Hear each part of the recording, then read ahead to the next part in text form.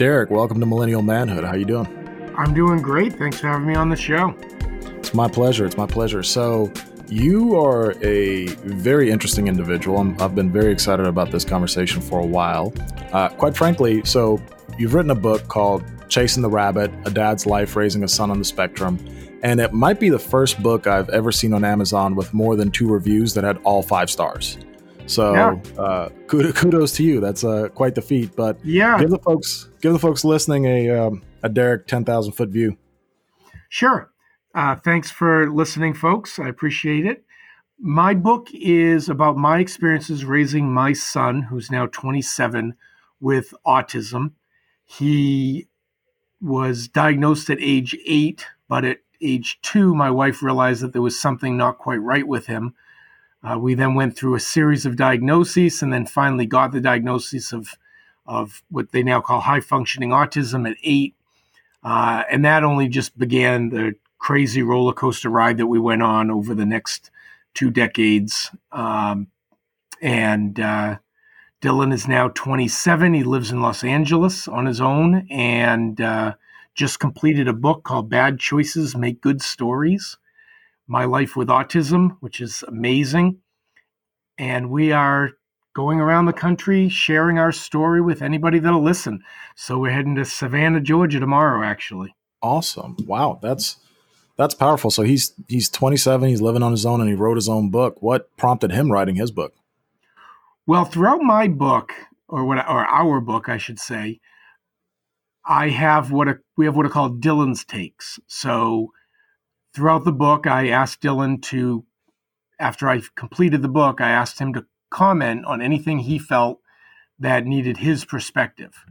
So throughout the book, there are these little paragraphs here or there at the end of the chapter called Dylan's takes.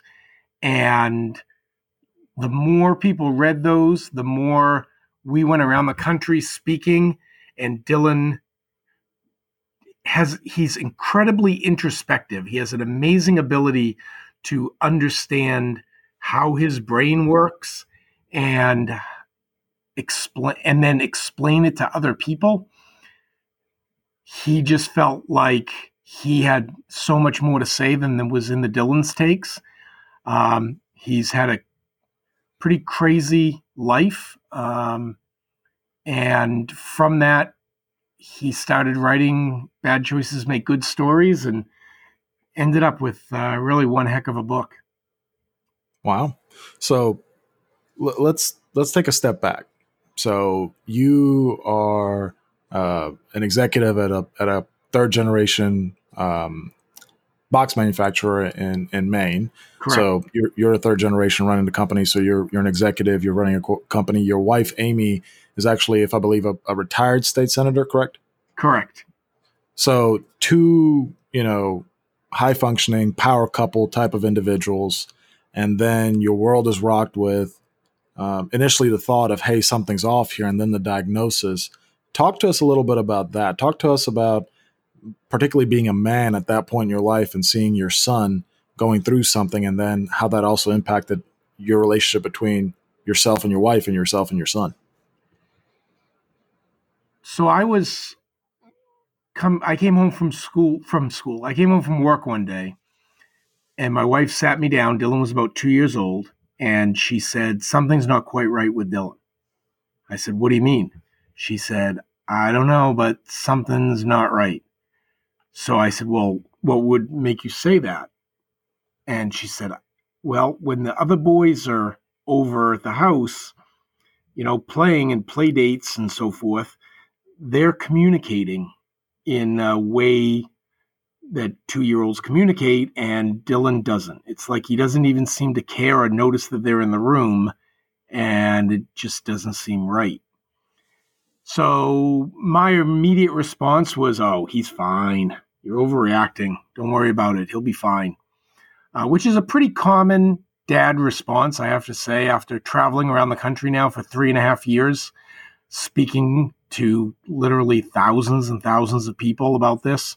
I can't tell you how many fathers have come up and said that they had the same reaction. They just didn't want to admit it. It's a really difficult thing, especially at the time he was my only child. ended up being my only son.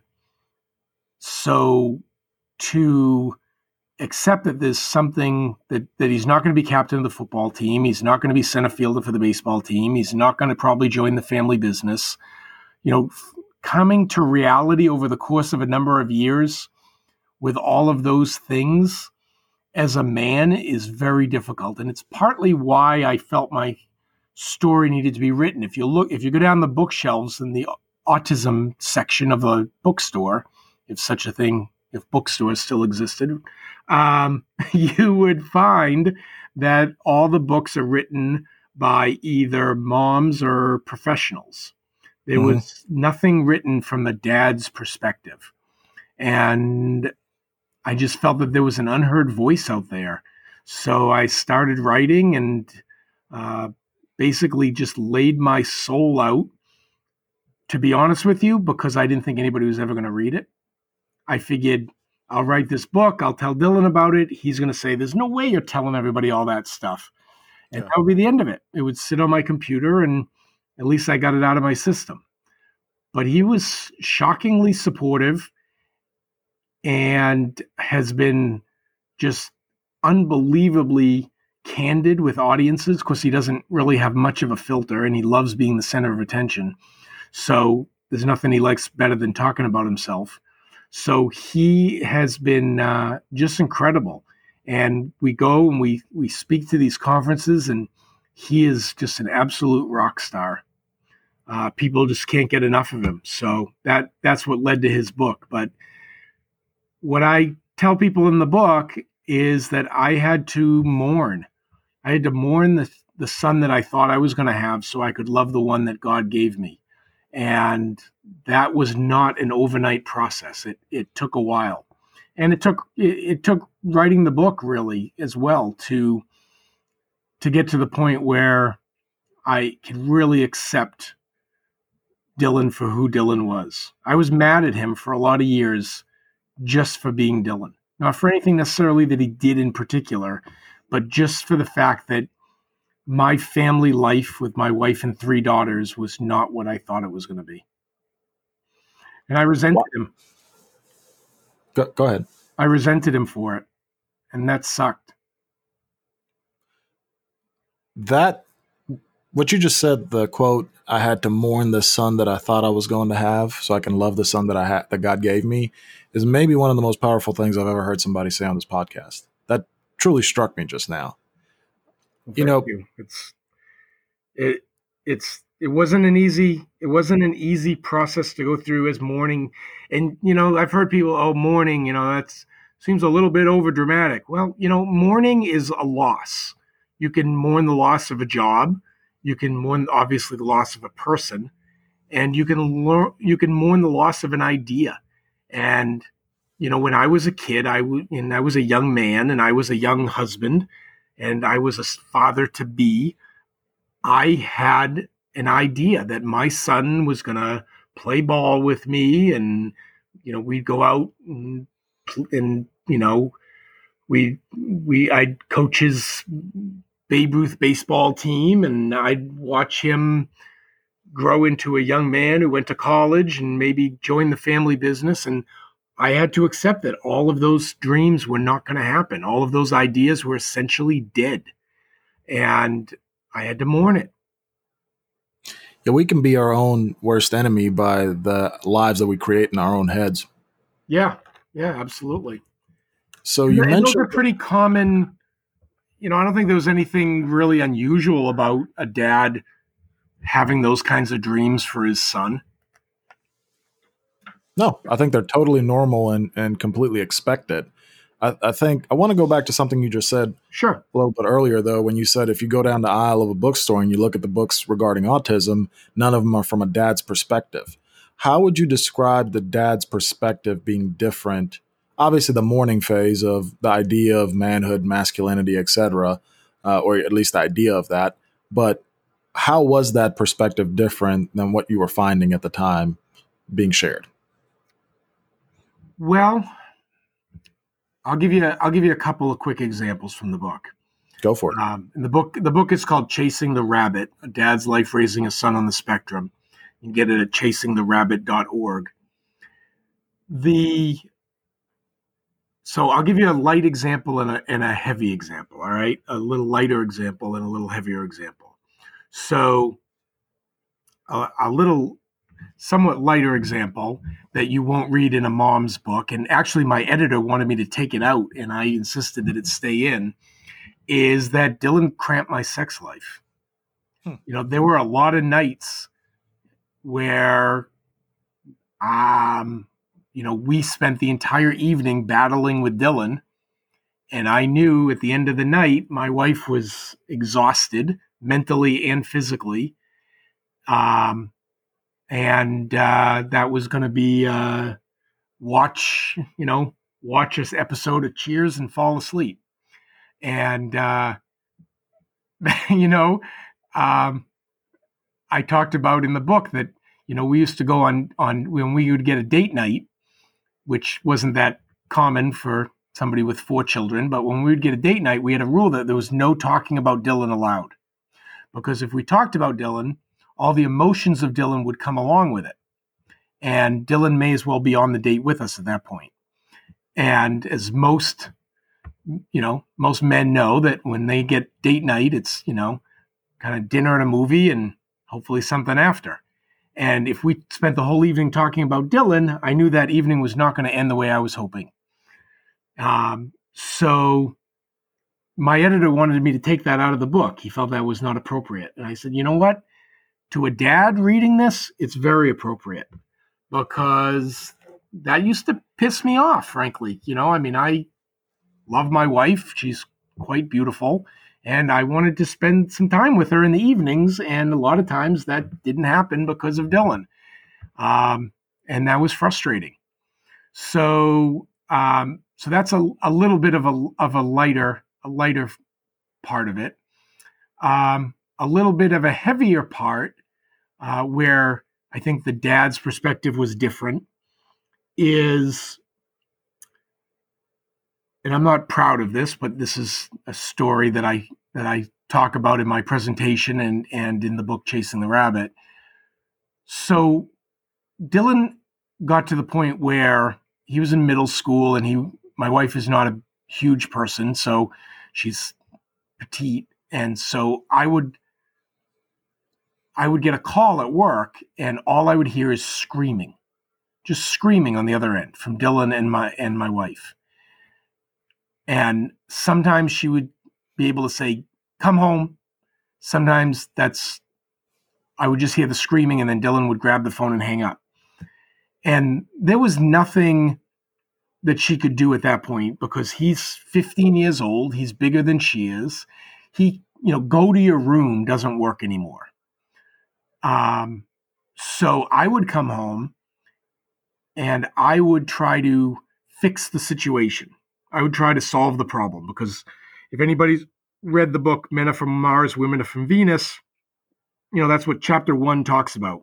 Talks about how men try to solve problems.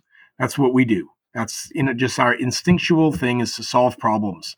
So this, they give this story about how this woman had this coworker at work, and she comes home and she's, complaining to her husband about this coworker, and the husband, instead of just listening, tells her what she should do about it. And the woman gets mad, and he says, well, what are you getting mad at? And they get in this whole thing. She wasn't looking for him to solve the problem. She just wanted him to hear the problem and empathize. Well, I would come home and I would try to solve the problem. And in the course of that, somewhere along the line, I would cross a line. Somewhere along that confrontation, I would cross a line. I didn't know where that line was. Amy didn't know where that line was. We didn't even know there was a line. But there was definitely a line, and I always knew when I crossed it. Because when I crossed that line, my wife went from being on my side to being right in the middle, saying, putting her hands up and saying, "You've gone far enough." And now it's me on one side, Dylan on the other, and Amy in the middle, which I then got ticked off at. And I said, why are you mad at me? I'm just trying to fix this. I'm trying to get things under control. because men try to control situations. That's what we do. And, but I went too far. Ultimately the mama bear clause came out, and I either said something to Dylan, or I did something physically. And I mean, I never beat the kid, but it got aggressive sometimes because he's kicking holes in the wall and breaking glasses. And I mean, I had to get physical with him and keep him from, destroying the home. And it became just too much for her. And the analogy that I used later, not at the time, I didn't come up with this until I was writing the book, is that we had different battle strategies. So if you look at it from a military perspective, my battle strategy was of the theory that you need to protect the unit, that ultimately you need to protect the unit, the marriage, we've been together since we're 15 years old. We've been married for 30 years now. I was not going to let that marriage fall apart because of Dylan. And I wasn't going to let it ruin my family. I have 3 daughters.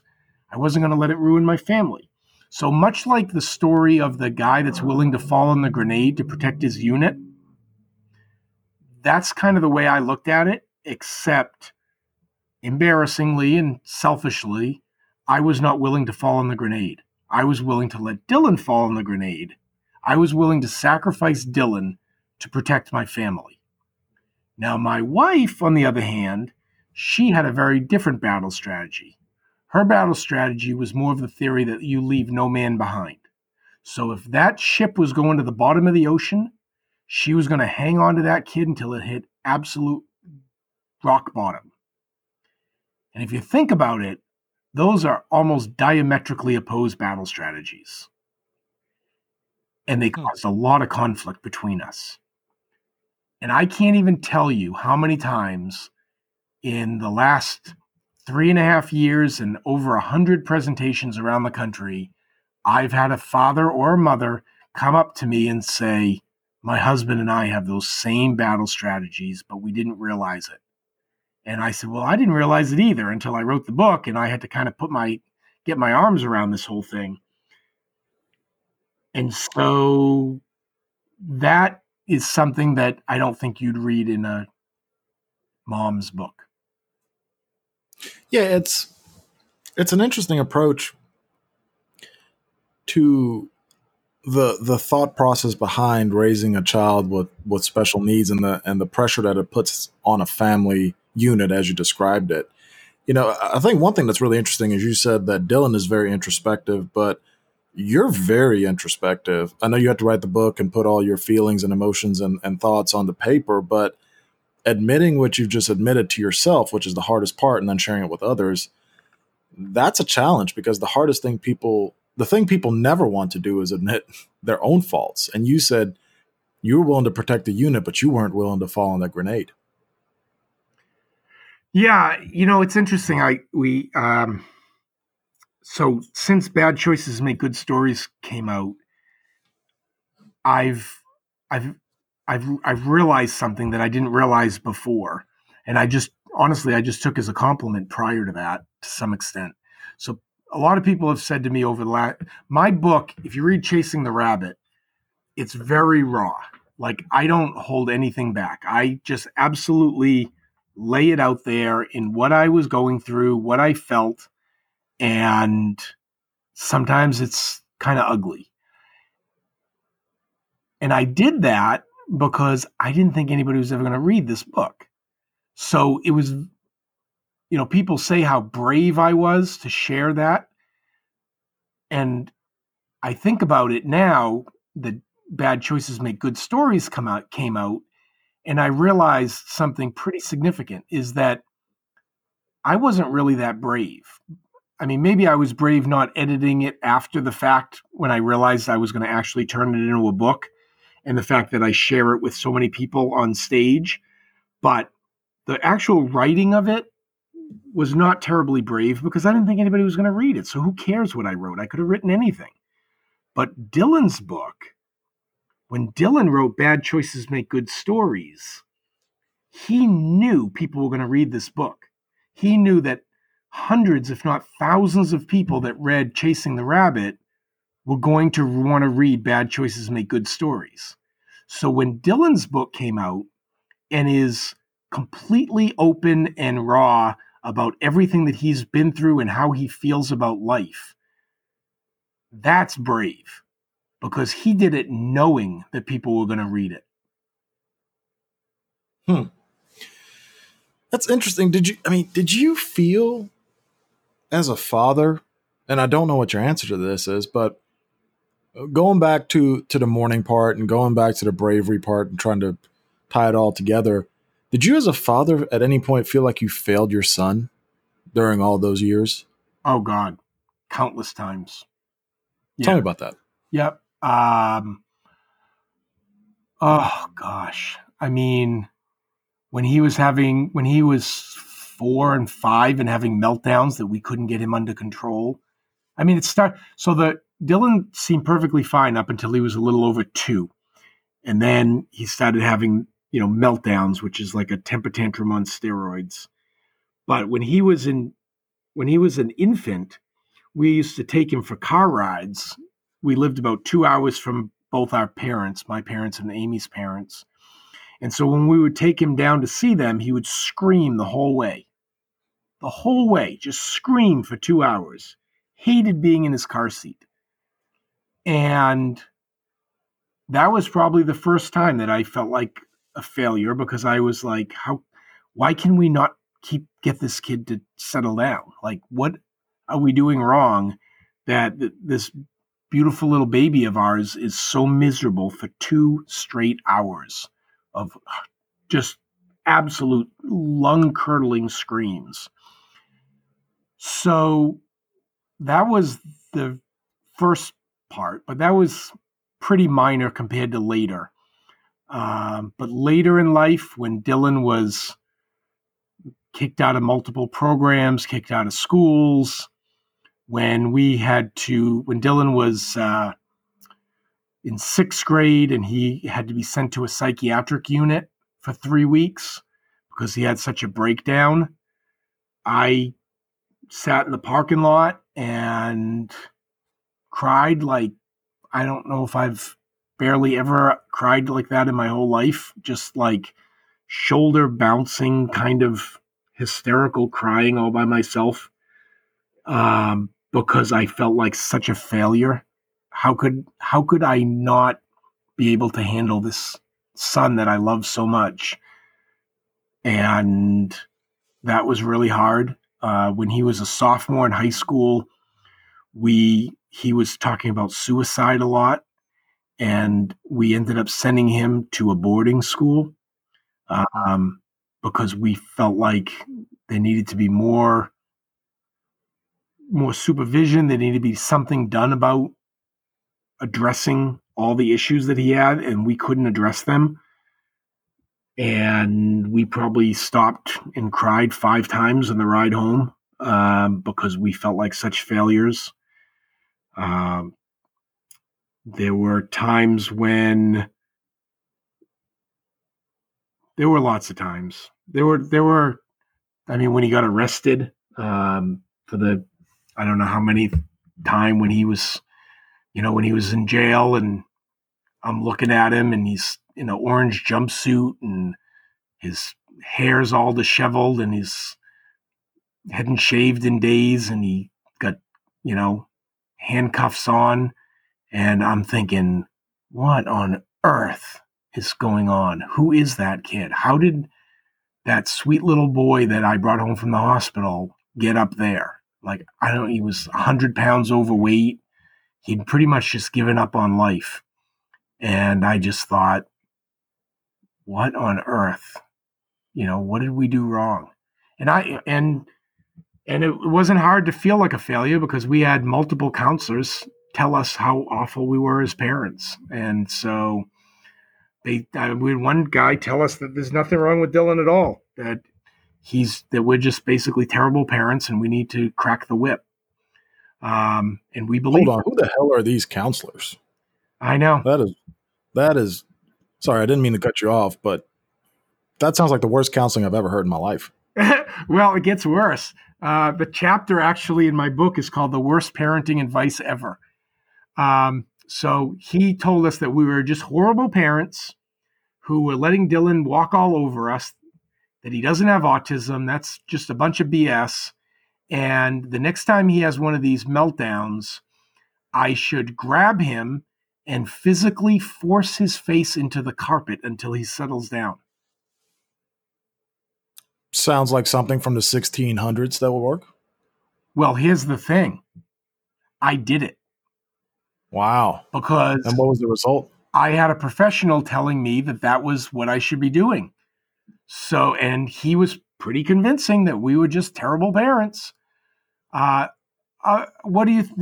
What would you? I'm sure the results are probably what you would guess. It elevated his meltdown about 100 times, and I ended up lifting him up onto the bed and just hugging him until he finally settled down, because I felt like just the worst human being, much less parent of all time. And yeah, there were there were a lot of, if you read the book, for anybody who reads Chasing the Rabbit, I certainly don't glorify everything that, people will read the book and they'll tell me, oh, well, he's such a wonderful parent. I'm like, well, if you read the book, you'll realize that I made a lot of mistakes. I mean, I was taking Dylan to a crisis unit one day because he was having such a meltdown. He was just totally out of control. And we had a baby at the time, and he picked up the car seat and he hurled it at my head while I'm driving on a ramp to get onto the interstate. And so he hits me in the back of the head with a car seat. And I lost it. I mean, I just lost it. And I got him. I pulled over and I took him out of the car and I yanked him out of the car. What I didn't realize is that we were on a big hill. And so when I yanked him out of the car, I mean, he was 12 years old and I was, 32. So I was obviously a lot stronger than he was. And so when I yanked him out of the car, I ended up basically tossing him down this hill, where he rolled down to the bottom of this hill. And of course, you can imagine how I felt when I turned around and saw him. I thought I was just throwing him on the grass. I didn't realize I was on a big hill. And so, I ran down the hill and tried to apologize, but of course he was now even madder and wouldn't get in the car. And it's quite a story. So anyway, I there were a lot of times that I felt like a failure. I took him to boarding school. He ended up getting kicked out of that first boarding school. Technically he didn't get kicked out. He was about to get kicked out, and then we went and pulled him before we had the humiliating, please don't have Dylan come here anymore discussion, which we'd had way too many times in our life. And so we yanked him from the boarding school and sent him to another boarding school, which was down in North Carolina, and which was a very hardcore. I call it autism boot camp, and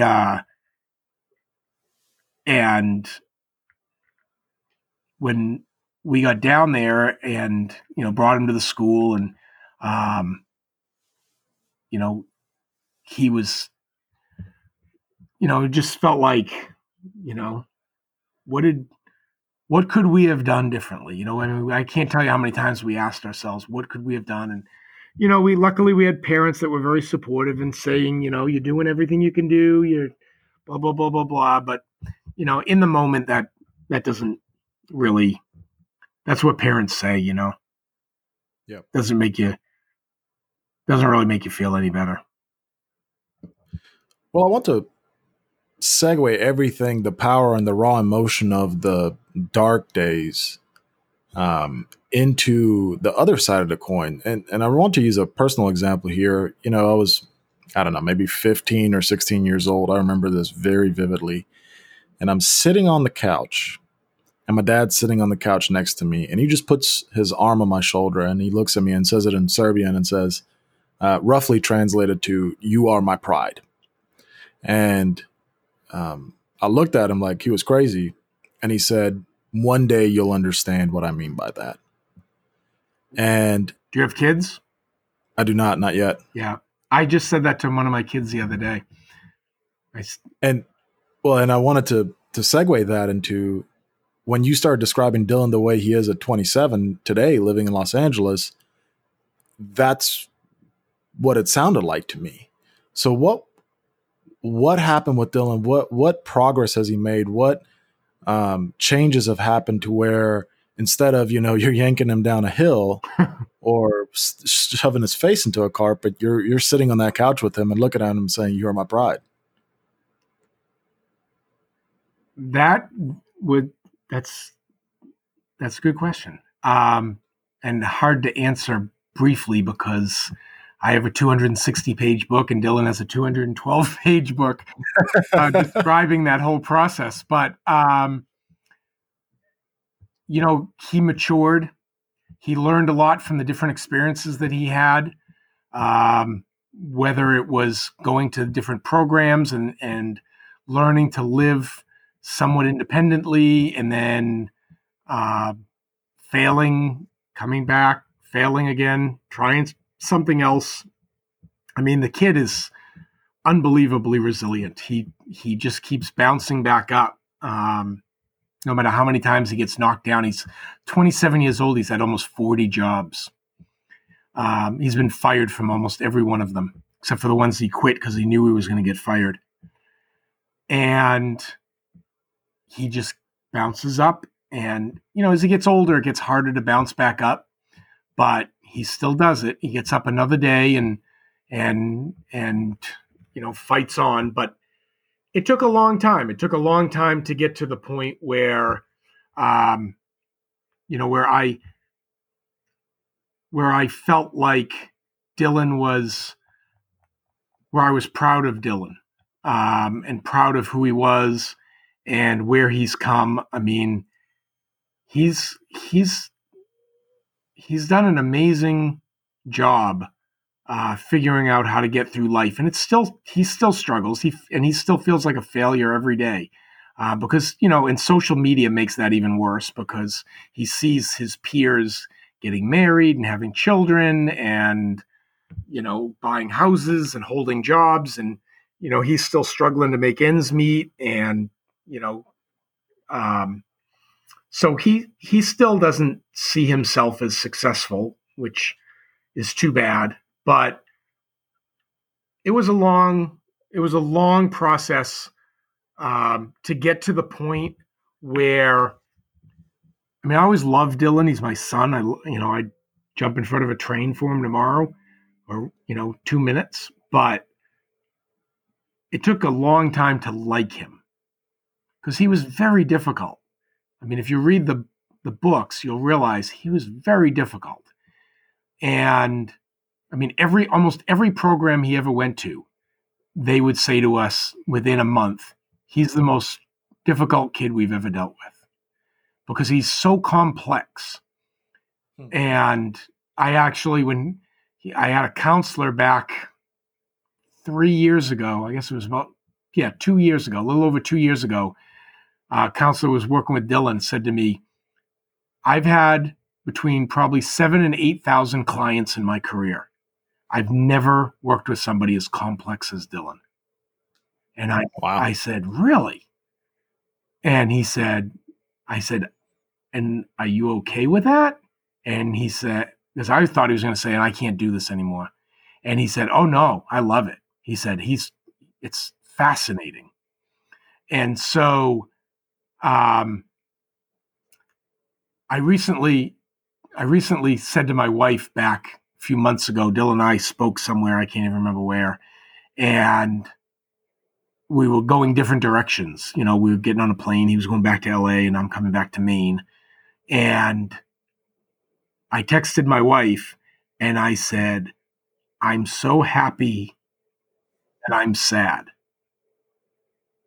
I said, it's so nice to be sad that Dylan is going away, because for so many years, I was happy if the kid went in the other room, much less another state.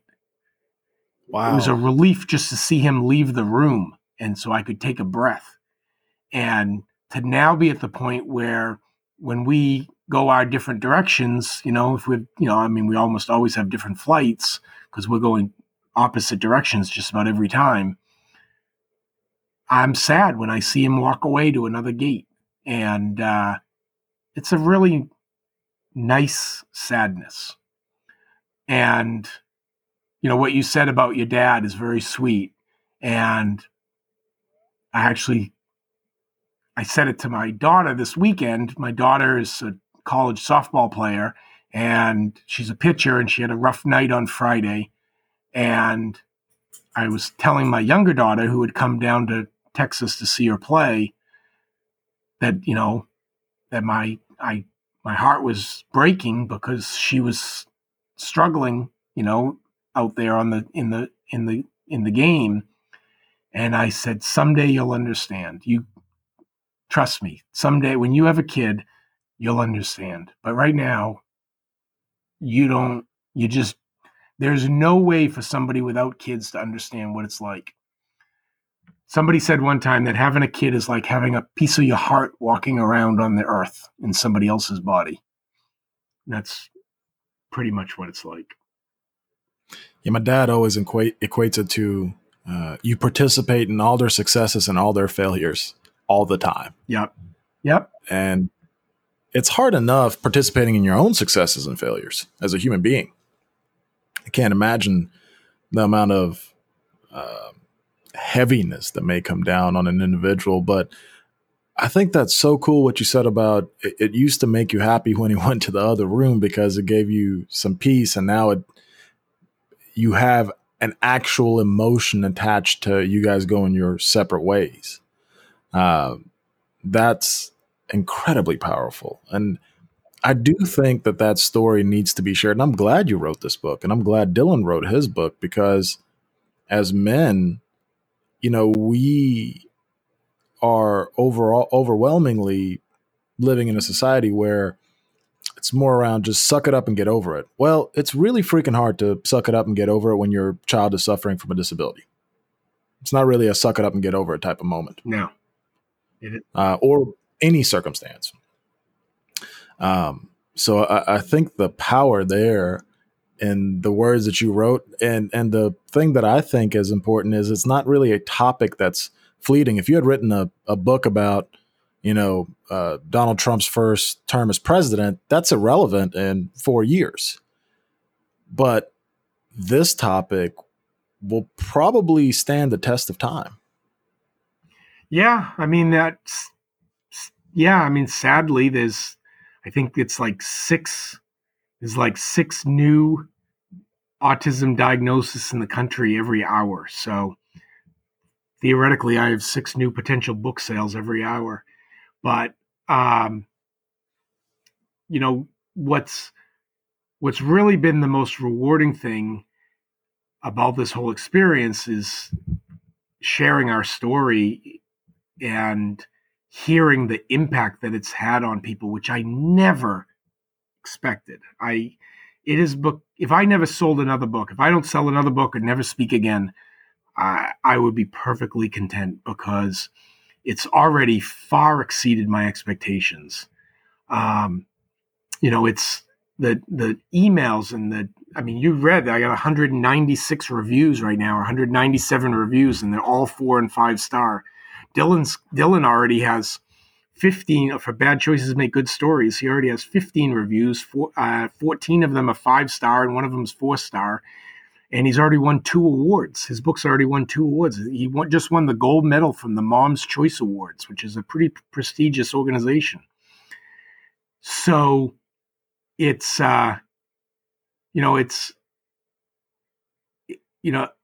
interesting that you talked about men and suck it up and because one of the things that Dylan writes about in his book is he writes about his feelings of suicide.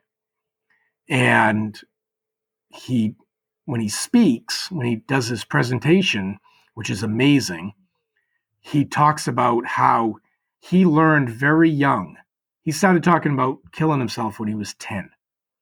But when he was about 12, he realized that there's tremendous power in the word suicide or kill yourself.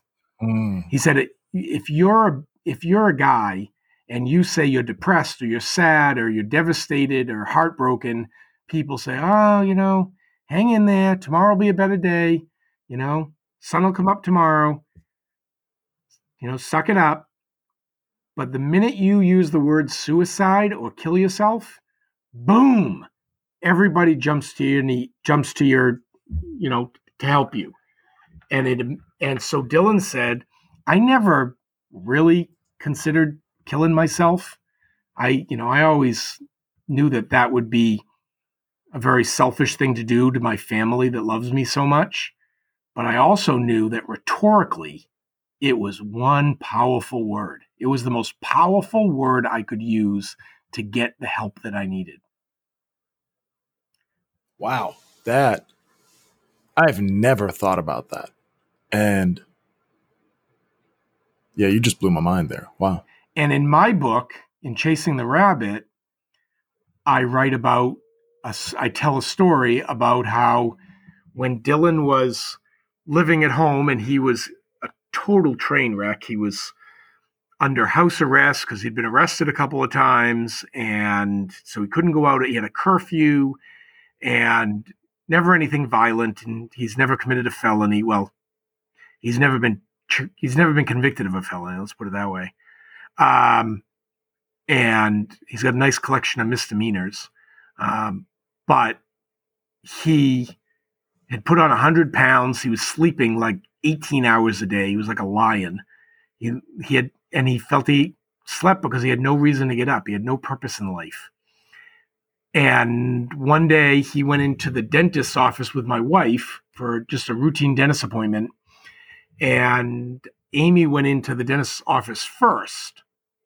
While she was in getting her teeth cleaned, Dylan reaches into her coat pocket, pulls out her phone, gets on her Facebook page, and wrote, Dylan killed himself today. We probably should have seen it coming. Your prayers are appreciated. And hit post. Now, Amy's in the dentist chair, so she has no idea that this has happened. I actually, at the time, I own a corrugated box plant, which I think you mentioned at the beginning, and I was at a box conference in Atlanta, which is as exciting as it sounds, and I had no cell signal. So for about 20 to 25 minutes, neither Amy nor I knew that this post had gone on Facebook. At the time, Amy was a state rep. She later became a senator. She had, I don't know, maybe like 2,000 Facebook friends because she basically had to friend everybody in town. So everybody was Amy's Facebook friend. The governor had a press release ready to go. People in my office were crying because they've all known Dylan since he was born. It was not good. It went viral pretty fast because we know a lot of people. I come up the escalator about 20 minutes later, and my phone is lighting up like a Christmas tree. I'm like, what on earth is going on? Well, I open up Facebook, and I see all these text messages. So sorry about Dylan. Our prayers are with you. Our thoughts and prayers. And I'm like, what the heck? So I open up Facebook, and I had like 94 notifications. And I see the post, Dylan killed himself. And I was pretty confident that my wife was not going to tell me that my son killed himself via Facebook. Yeah. So I knew it was Dylan. And I'm like, friggin' Dylan. So I immediately got on Facebook and I grabbed a chair in the corner of this conference center and I started texting everybody. Dylan didn't kill himself. He wrote that. He's just trying to be provocative and mission accomplished. But once all the dust settled, Amy and I realized that was a desperate cry for help. And we didn't realize that he And he said, no, no, it wasn't. No, it wasn't. Well, later, now that he's written Bad Choices Make Good Stories, he's admitted that, yeah, I used suicide rhetorically to get what I needed because saying I was depressed wasn't getting the job done. And sure enough, when he posted that, we saw it as a desperate cry for help. And we sent him out to Utah to a program called At the Crossroads in St. George, Utah, that, in my opinion, literally saved his life. Dylan was headed to either jail or dead.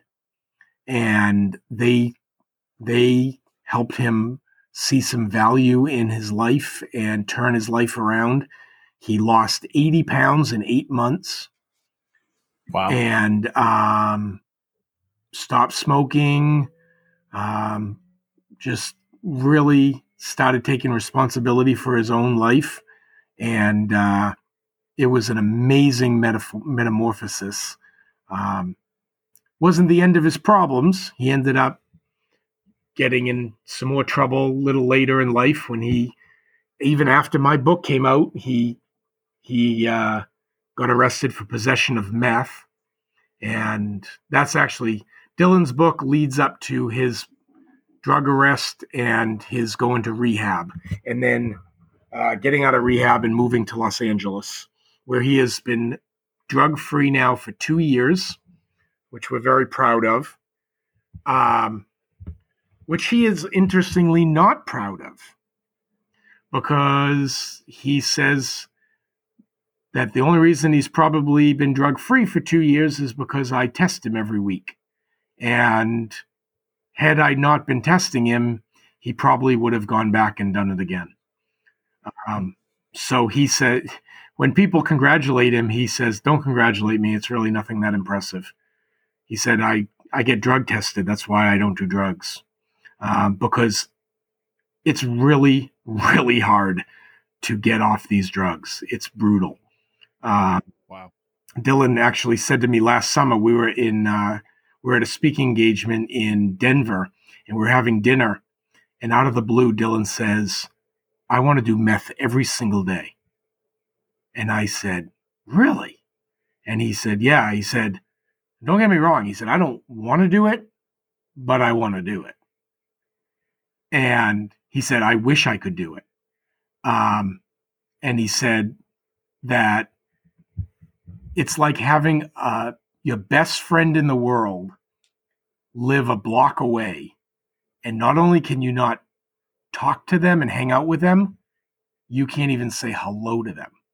Because he can't even try. Like, he can't even do a little meth. You know what I mean? Yeah. He has to be 100% clean, or else he'll go right back to it. And so it's like having a best friend around the corner that you can't even say hello to for the rest of your life. And that's really hard to do. Dylan is really amazing at analogies. He can take how he feels about something or how he sees the world and put it into an analogy that makes sense for the rest of us.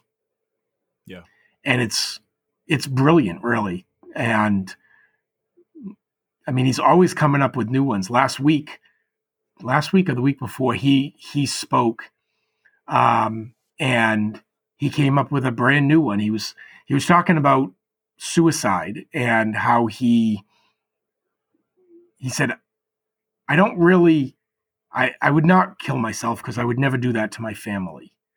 But here's how I feel. I feel like my life is like I'm at a party. Because keep in mind, I didn't come into this life on purpose. Like, it wasn't my choice. It was non-consensual. My parents made a decision to bring me into this world. I didn't do it I didn't choose to come here. So here I am. It's like I got dragged into a party.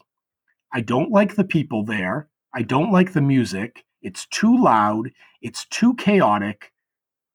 And I say, I want to leave. And someone goes over and locks the door and says, no, you can't leave. And he said, but I don't like this house party. I don't want to be here. And they say, well, you can't leave until it's your time.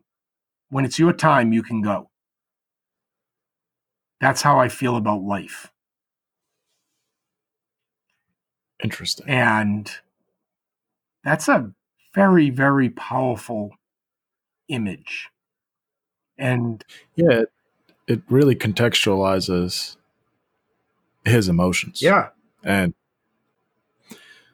wow, Derek, we're running up on time here. no but problem. I know I could go on all No, day you- about Dylan. So you should have No, Dylan on it's the show. I was actually thinking that while you were talking. I was like, I wonder if Dylan could do an interview. Oh yeah, he did. He had 2 yesterday. He's king of the podcast right now. Yeah, I love it. It's super powerful. It's probably one of the heavier episodes we've done. I mean, we've done some heavy episodes, but man, oh man, you're really vying for the top spot there. I do want to end that podcast the way I always end it, and I told you I'd be asking this question, but if you could go back to 18-year-old Derek, knowing all that you know and knowing all that you know about yourself, what's one piece of advice you would give him? I would probably say, don't beat yourself up. You're doing the best you can. And if I could go back to 18-year-old Derek, knowing that he was going to have a baby in 2 years, I would probably tell him to wait a few years till he's a little more ready to handle it. But we decided to have kids young, and my wife and I were married young and decided to have kids young, and hopefully God willing, we'll be able to enjoy it on the other end and be young enough to enjoy our grandkids and everything else. But I'd probably say to 18-year-old Derek, look, you're going to have some really, really tough times up ahead. Don't beat yourself up about the tough times and really enjoy the good times, because you're going to blink and they're going to be gone. Yeah. Because I have 3 adult kids now, and God, it's such a cliche. I hate saying it, but it goes by so fast. If you're listening and you have young kids and it's stressful and exhausting and everything, I get that. I've been there. I've had four young kids, but you're going to blink and they're going to be going off to college and you're going to be going, what the heck? Where did that time go? I thought seemed like 2 weeks ago I was at a Little League game. And